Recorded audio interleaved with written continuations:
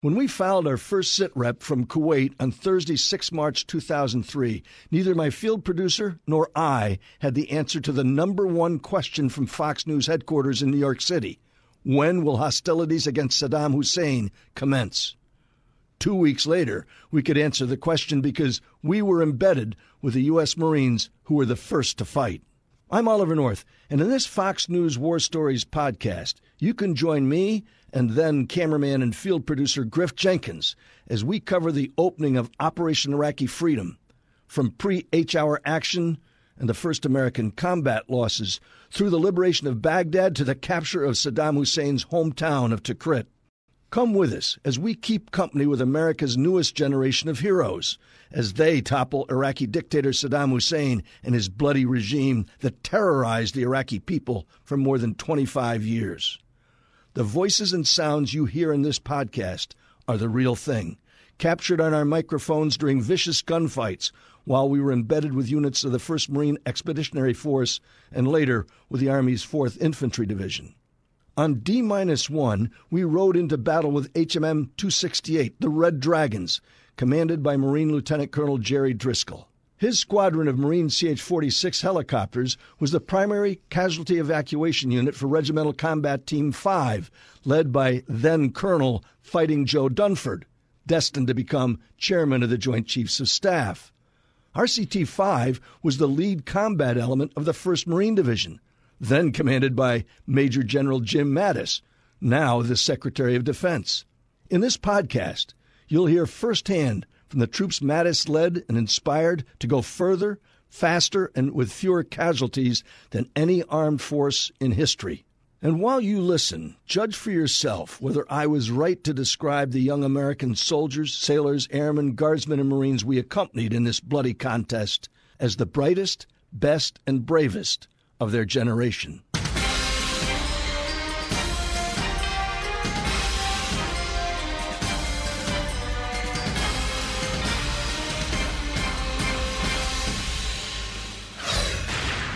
Good evening, I'm Oliver North, and welcome to this special edition of War Stories.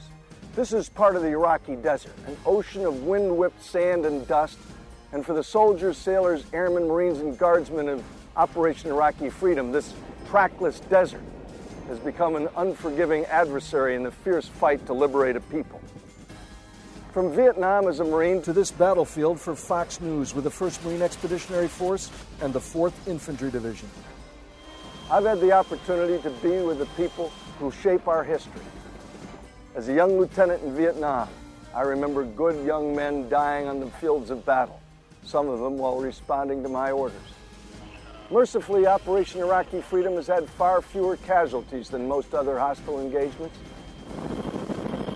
At the end of April, when combat operations ceased and stability and security operations began, Central Command announced that 132 Americans had made the ultimate sacrifice and that 495 had been wounded in action. This is our war diary, a chronicle of some of the extraordinary American soldiers, sailors, airmen, guardsmen, and Marines who have once again fought, bled, and sometimes died for the freedom of others.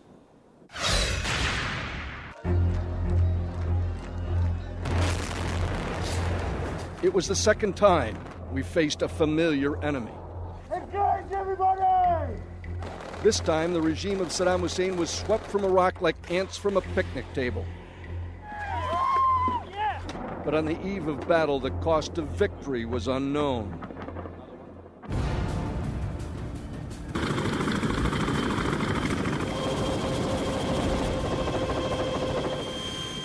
It was a gritty night in the Fall Peninsula. Saddam had blown up 7 oil wells, and the acrid smoke mixed with blowing sand. I've been embedded with HMM 268, a medium helicopter squadron known as the Red Dragons. 268, Red Dragons, block! Before sunrise on day 1, 4 of these Marines would be dead. Remember, when it gets exciting, just take that extra deep breath. Right now, we think game time will be 0001. So basically right at midnight. Their mission? Achieve tactical surprise 2 hours before the first bombs drop in Baghdad. So we will basically be looking to lift back up into Coke, kind of get that thing set and going, and then at that point we'll be planning to depart unless we have other tasks. back to the farm to start the egress route. More than 50 U.S. choppers are poised for the largest helo-borne assault in history, taking the British Royal Marines of 4-2 Commando deep behind enemy lines. Primary lift CH-46 Sea Knights, the venerable 35-year-old workhorse of the Marine Corps. I'm in the lead bird, flown by Squadron Commander Lieutenant Colonel Driscoll. Suddenly, 20 minutes into the operation, caught on my camera, Dash 3, a CH-46 explodes into a fireball. 8 Royal Marine Commandos and 4 U.S. Marines are killed.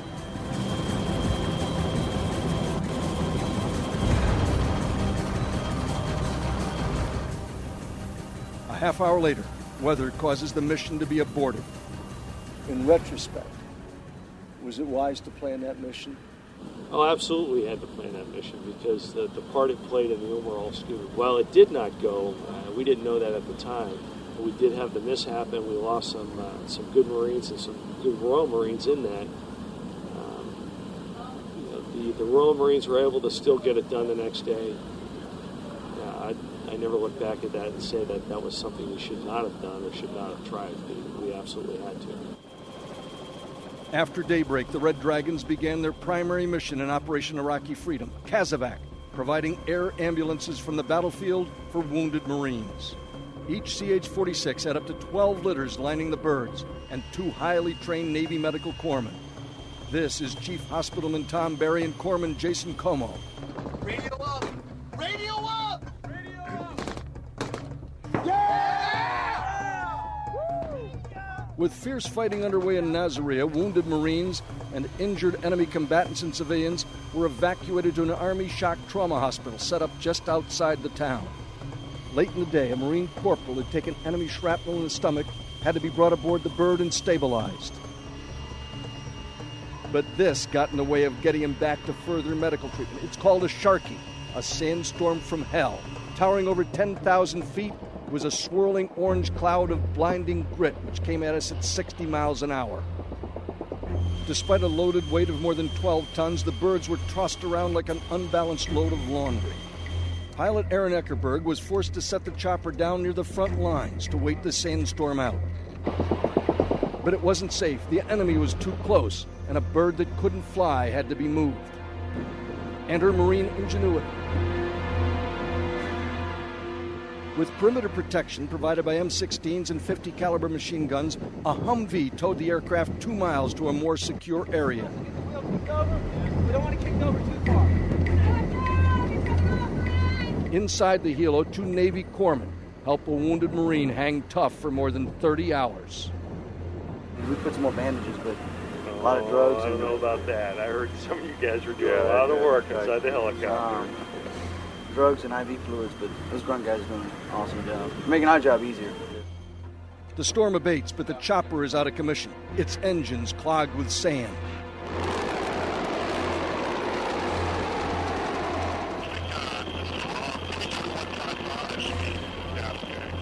A passing Huey responds to a radio call for help, and the wounded Marine is evacuated, eventually all the way to Ramstein, Germany for surgery. Captain, how glad are you to be alive? I'm happy to be here. For the pilot, Captain Eckerberg, it was a mission he'll never forget. Coming up, hunting for the enemy with Light Attack Squadron 267. And 2 birds go down to Iraqi fire.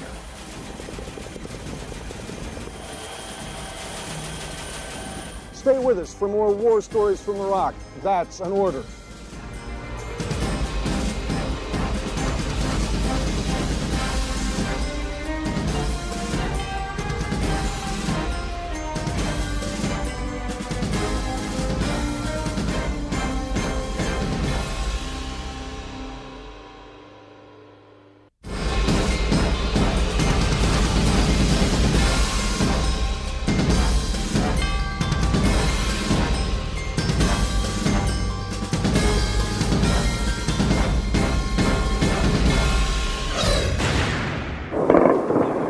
It's D+8 in Operation Iraqi Freedom.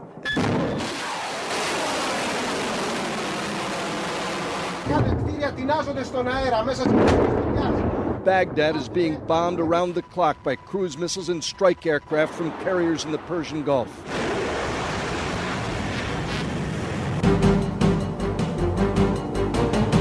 right, let's go. Let's get through.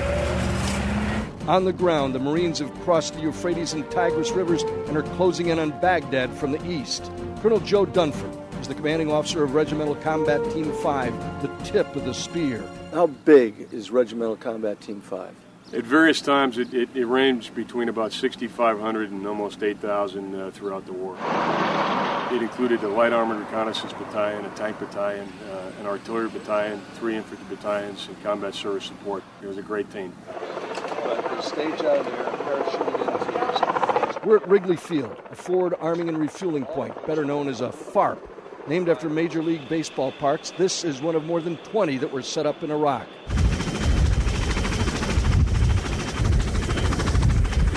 FARPs allowed aircraft to refuel and rearm close to the front. Because combat units would move up to 30 or more miles a day, the FARPs had to leapfrog forward just to keep up. One of the challenges is that you were moving so fast. Some say you outran your supplies. Did that happen? I would say that we didn't outrun the supplies. We certainly stretched them to the absolute limit, but by conserving things like fuel, water, chow, and those things, we were able to keep a pace and keep moving.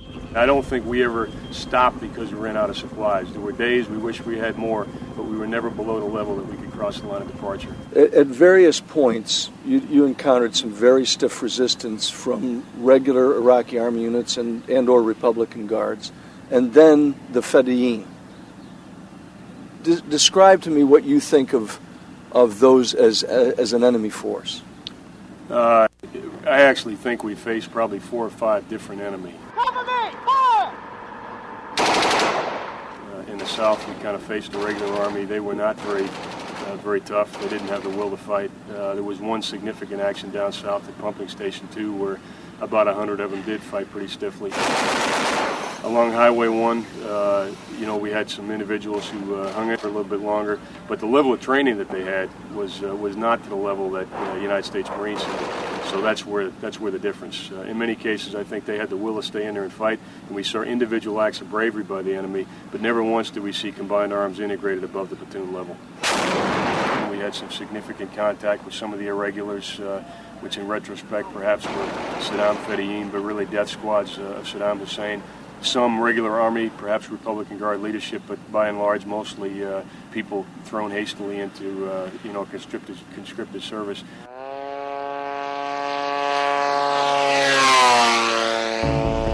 As they moved, they had to know where the enemy was. Colonel Bob Rice is the commander of Marine Unmanned Aerial Vehicle Squadron No. 2. These things are harder to fly than any airplane we have in the inventory. And yet they're remarkably successful at gathering intelligence. Yes, they are. We're a key asset. How many launches have you done out of Wrigley? This is an expeditionary forward area arming and refueling. We've done around 35 flight hours and about 10 or 12 launches out of here in just a couple days. And this is about as expeditionary as it gets. It's pretty rough, isn't it? It's pretty humble. Last night, your guys spotted some enemy tanks. Tell us about that. We spot enemy tanks, we spot enemy bad guys about every time we go out.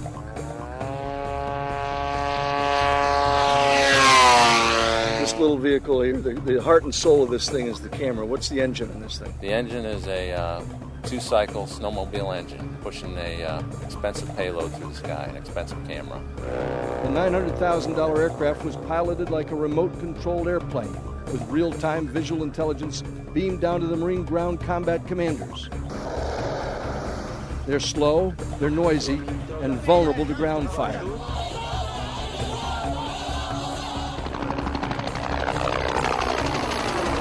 Once spotted by a UAV, enemy units are vulnerable to attack by armed Hueys and Marine Cobras. Here, HMLA 267 Stingers take off in tandem on a hunter-killer mission.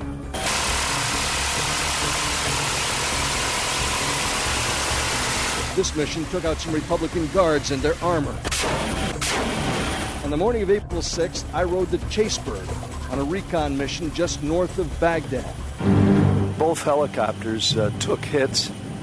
Ours took 2 in the tail boom, not serious enough to bring us down, but Dash 1 was forced to land because it hit a fuel line. The lead pilot described what happened. We saw a military truck stop, some troops dismount.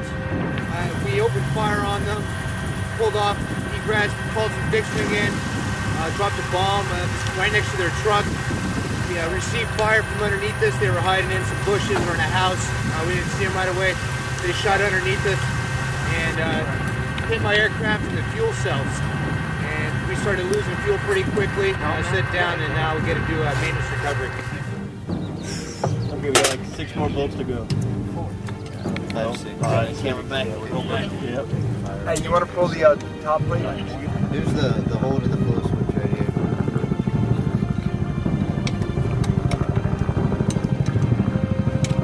Three hours later, the lead bird's repaired and able to fly off for further repairs. Coming up, the threat of chemical weapons is real. This equipment can be worn for 45 days without being contaminated and 24 hours in a contaminated environment. So he's basically at the mercy of how long he can go without food. And the troops are prepared with mop suits and a $2 million rolling nuclear biological chemical laboratory.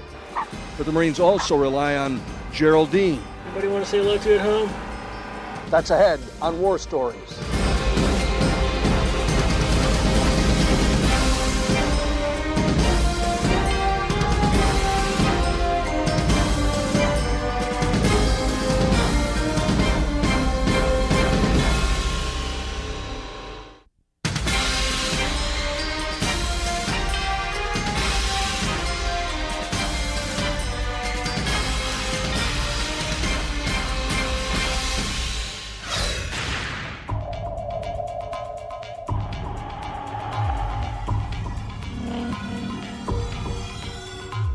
The threat of Saddam using biological or chemical weapons in the Second Gulf War was very real. His gassing of tens of thousands of his own people in 1991 is one of the most egregious examples of his brutality. This is a chart on how to prevent and treat chemical warfare. I found this over in the bunkers in the area we're at right here. One of the things that everyone prepared for and thought was a distinct possibility was the use of chemical and or biological weapons against us. Your Marines were in full mop for days. Was that equipment necessary, and is that equipment something you could fight in? Not only could we fight in it, we did fight in it. We fought in it for a couple of weeks. We could have fought in it a couple of weeks more.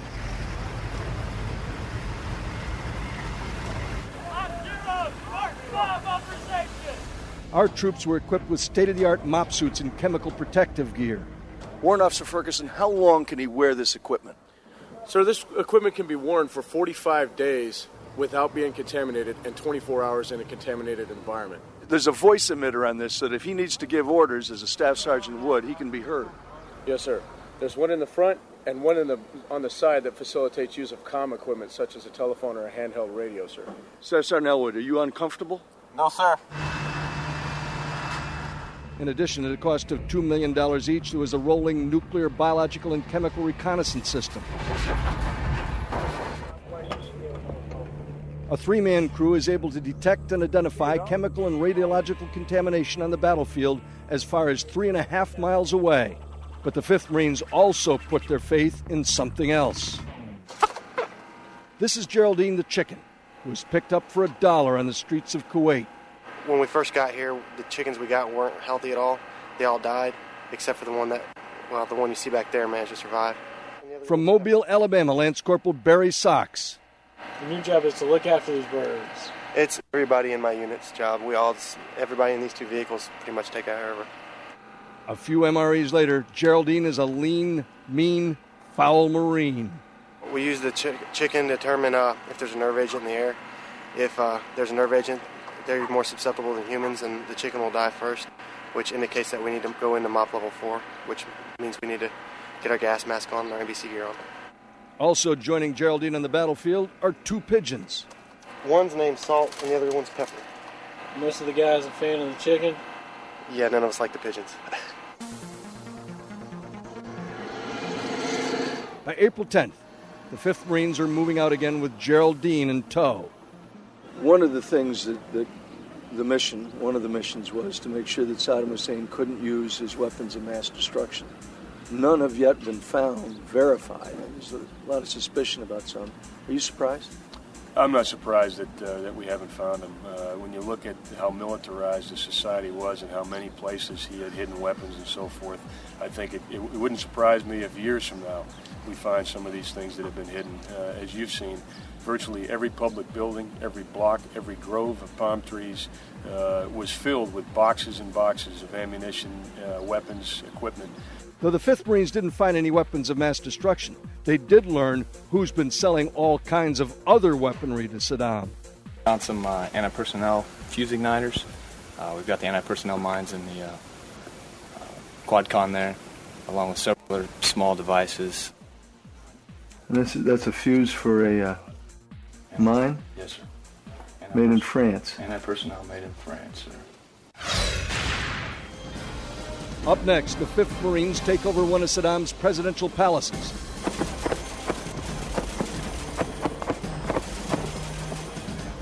And the Red Dragons evacuate more than 70 wounded Marines under fire.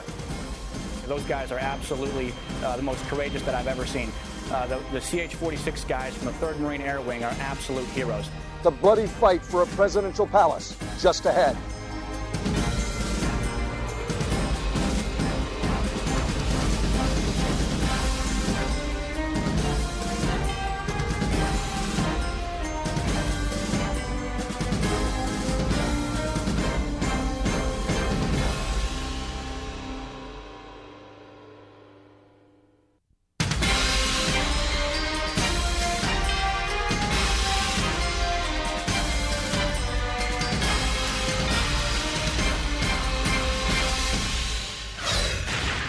They are not near Baghdad. Don't believe them.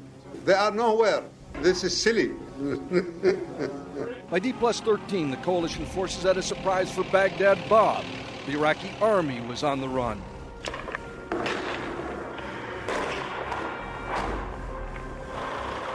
The U.S. Army's 3rd Infantry Division was attacking the city from the south.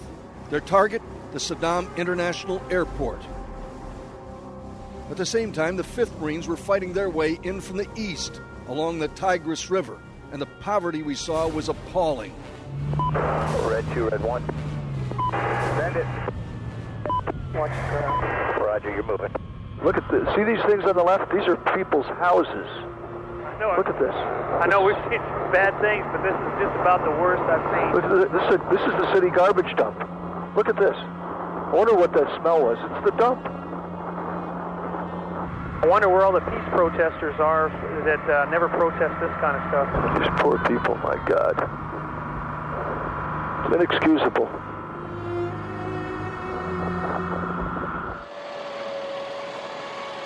We're rolling up to a site that we've encountered over and over. Saddam converted schools, public buildings, even mosques into weapons depots and arsenals. Rolled up on the building last night, got equivalent to our 60-millimeter mortar. A couple AK-47s, there was a couple more that got set out there. Command's taking a look at. There's 4 left here. Bipod 4 in the back, box full of magazines. Now, what will you do with these weapons? Well, they're going to be held by the security element, I understand. People that are holding prisoners are going to hold on to them. And most of them will be destroyed. These Iraqi prisoners of war were captured by the 5th Marines. Within days, most of them would be returned to their families.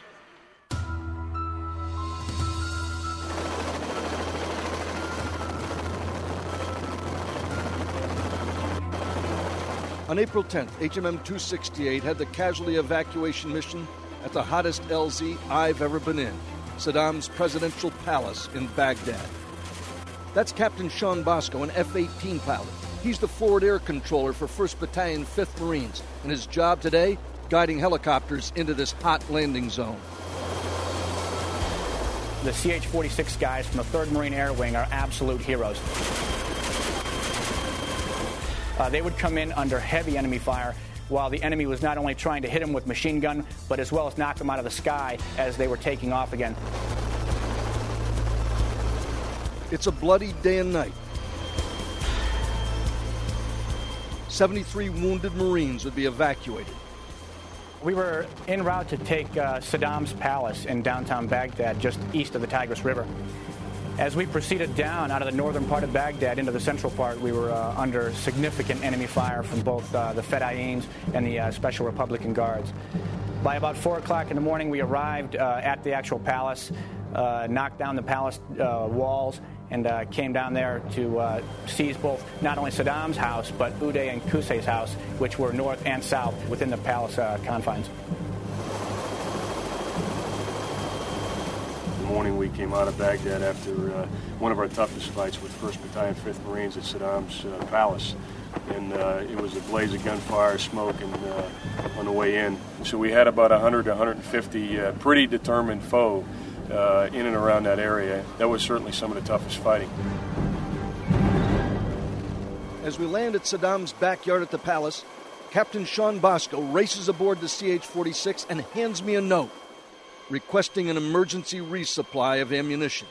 I ran on board the helicopter to tell the air crew, the pilots that were flying the birds, that on the next run I want them to bring me back a lot of ammo, as much as they could carry. And I noticed that there was a distinguished-looking gentleman that I recognized from somewhere in the past, somewhere. And I looked to him and I asked him if he was Oliver North, and he gave me the thumbs up. So what I did is I reached into my pocket and took out a camera, wrapped my arms around Oliver North, and snapped a real quick photo. And then he gave me a high five, and I raced back out of the helicopter to get back in the battle. The note you put in my hand, and here's what it says. Colonel Dunford, Grizzly, sir, we need ammo of all sorts. Bring all you can. Hurry, Captain Bosco. 6 hours into the firefight, Captain Bosco himself was wounded and had to be evacuated. It was my 33rd birthday. Not such a good start to your 33rd birthday, actually. Yeah. I was hitting the right shin. A piece of fragmentation from a rocket-propelled grenade got caught between the bone and the muscle. And ironically, I have to take my hat off to the corpsmen. These guys are absolutely phenomenal. He was able to get the fragmentation out of my leg right there on the scene, patched me up, and allowed me to stay in the fight for several more hours before I had to get medevaced out. I've been told that based on what he did that day, Captain Sean Bosco has been recommended for a heroic decoration reflecting his courage at the Presidential Palace landing zone. Helicopters like this Cobra, crucial for mobility in the desert, sometimes didn't make it. Our cameras were there. That's next on War Stories.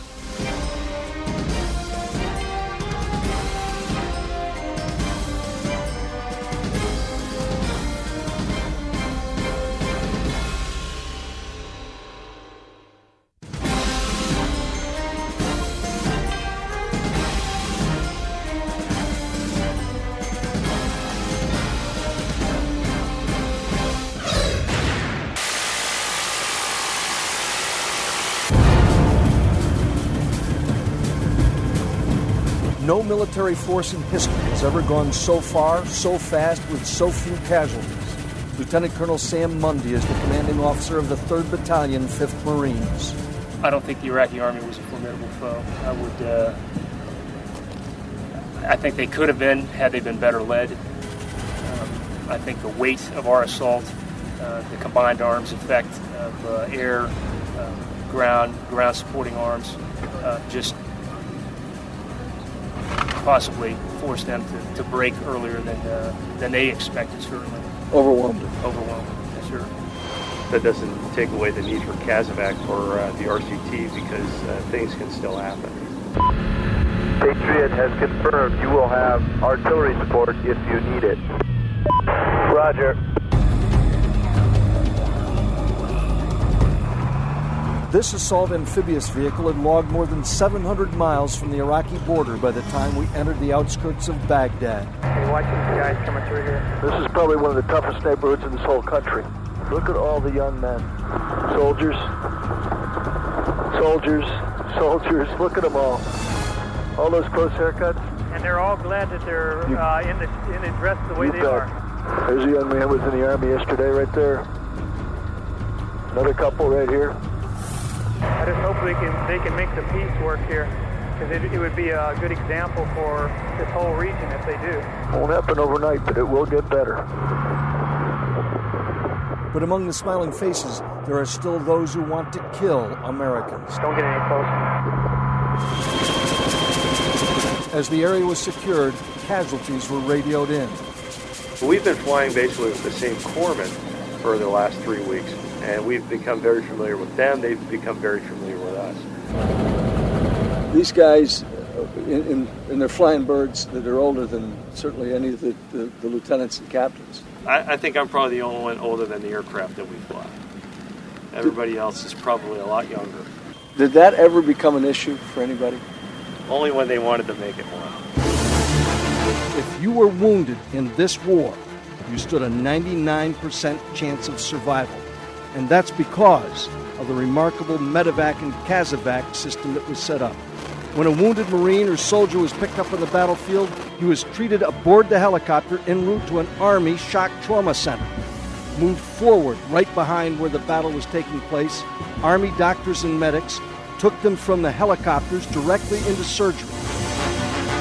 And then, after doing immediate work to save lives, sent them out the back door, put them on an OH-60 U.S. Army helicopter, and flew them at high speed back to Kuwait. Just yards from a secured area, the Marines still took casualties, requiring Navy corpsmen and Marines to evacuate and treat their wounded, and sometimes even the enemy. Most Iraqi soldiers were very young, but some were not. The chief of staff of the Special Republican Guard and his driver were killed when they refused to stop at a Marine checkpoint. My name is Staff Sergeant Duarte, 3rd Civil Affairs. What appears here is the general from the Al-Nil Division. Found him on the side of the road as the Marines pulled through 10 miles away from Baghdad. From the news that I get from the people around here, up front from the villages, they say that they occupied this place for a while. We went to investigate the general's quarters. The Marines found little besides some propane tanks, but villagers said there were a lot of weapons in the area. What did you think when you saw all of those hasty revetments that had been dug for all those armored vehicles, and yet relatively few of those revetments did more than an at least initial engagement and then moved on? Yeah, one, I've never seen a place more militarized than Iraq, and it just shows the incredible waste that Saddam Hussein laid to his country. But there was no rhyme or reason to the location of those revetments. They were not in positions where you would expect to see an organized, deliberate defense. They were really, I think, protection against the expected aviation campaign as opposed to laid out to stop a ground campaign. The explosive ordnance disposal units had a dangerous mission.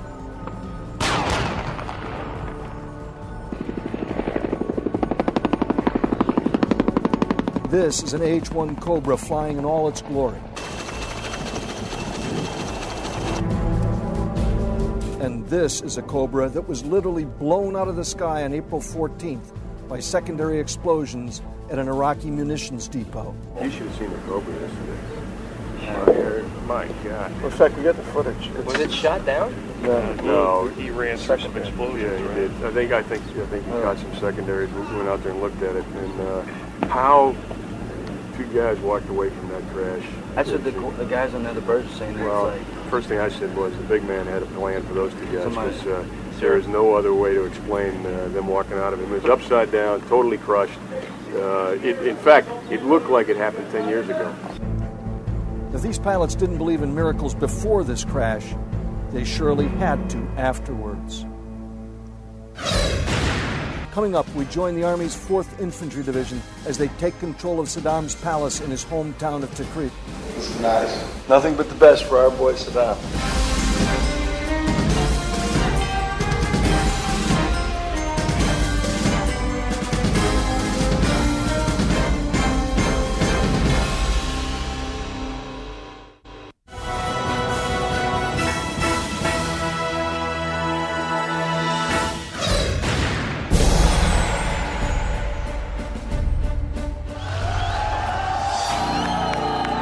Iraqis are actually riding a hobby horse on the head of Saddam Hussein. On April 9th, the Iraqi people, with the help of the U.S. Marines, finally toppled Saddam Hussein. Kind of makes you wonder why the French and all those countries couldn't see that this is going to be a better place for this regime being gone. Last night, the stand-down order came through for RCT-5 to cease combat operations and start Phase 4 reconstitution operation. It includes helping to establish law and order, helping to provide humanitarian support and force protection. We got indications that the phases were going to change, which meant that we were going to go from one type of operation to another. On April 19th, with Baghdad and Saddam's hometown of Tikrit in friendly hands, our Fox team was reassigned, and we joined the Army. And it's no easy mission assigned to the 4th Infantry Division. I think these people are probably happier than they've ever been in their frickin' life, more than likely. A key ground combat element of the 4th Infantry Division is the famed 66th Armored Regiment. It landed in North Africa in 1942. It fought across the beaches of Utah at Normandy. And these young men behind me inherit the legacy of this great unit. The division originally planned to enter Iraq from the north, but when Turkey refused access to U.S. troops, the 4th ID was left in the Mediterranean, unable to be actively engaged in the first days of the war. Undeterred, its 30,000 troops and 14,000 pieces of equipment sailed through the Suez Canal to Kuwait and then into Iraq. The hard target, northern Iraq, Tikrit, Samarra, Saddam's ancestral homeland. It was considered the last place in Iraq where Hussein loyalists might hold out. American soldiers are always ready. Lieutenant Colonel Larry Jackson is commander of 3rd Battalion, 66th Armored, 4th ID. A3, let's go. It's one of the most technologically advanced divisions in the whole Army. You're also the most digitized, in fact, known as the Digital Division. Tell us about that. Yes, we do have some neat stuff, and I think that the younger soldiers really get a kick out of it.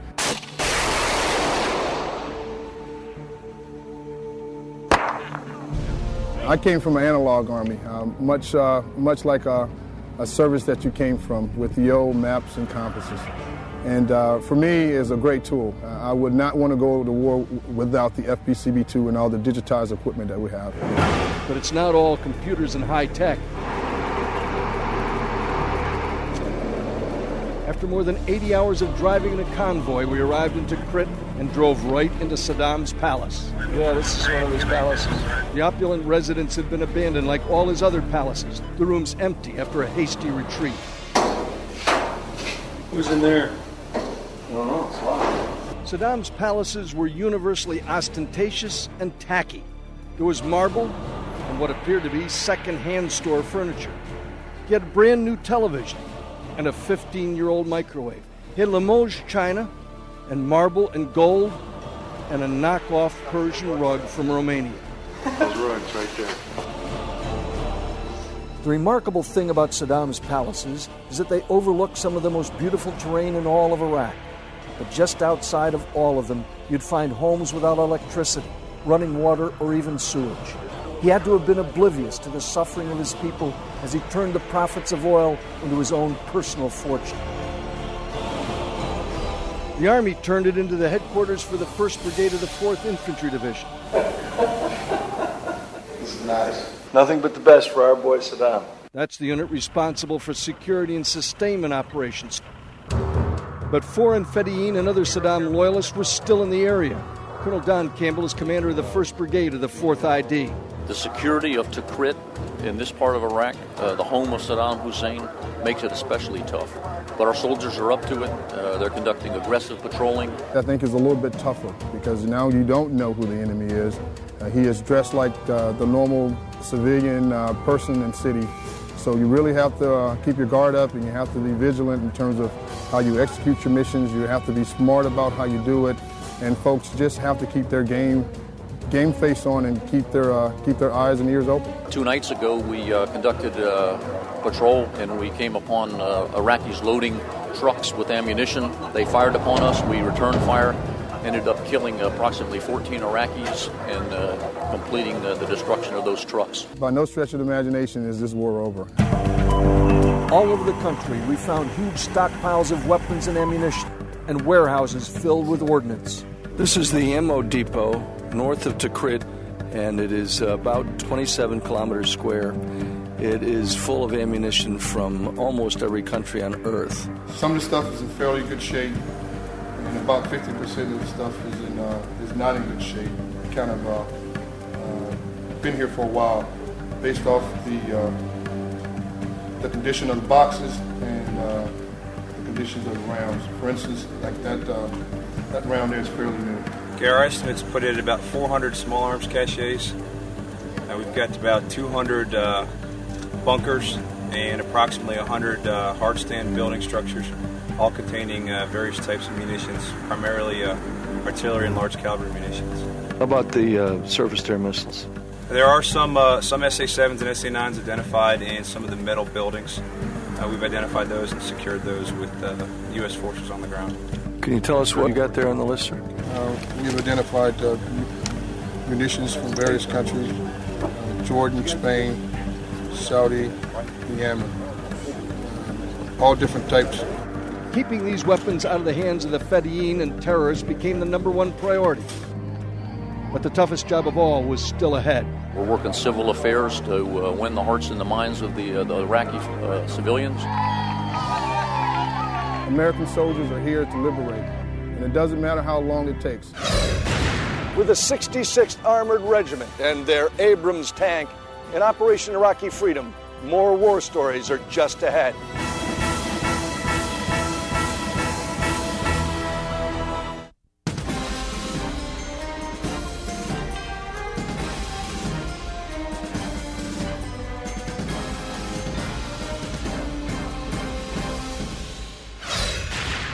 Bill Malden, the late great Pulitzer Prize-winning World War II cartoonist, once wrote that peace is when no one is shooting. And so it is here with Operation Iraqi Freedom. Iraq is not yet at peace. American troops are still being shot at from the shadows by remnants of an evil regime. Others, Islamic extremists, have entered Iraq, vowing vengeance. Vigilance remains the watchword. But for the 229,000 Americans from all 50 states and the 49 members of our Coalition of the Willing, a salute for their service and their sacrifice. Theirs is a war story that deserves to be told. For Fox News, I'm Oliver North. Good night.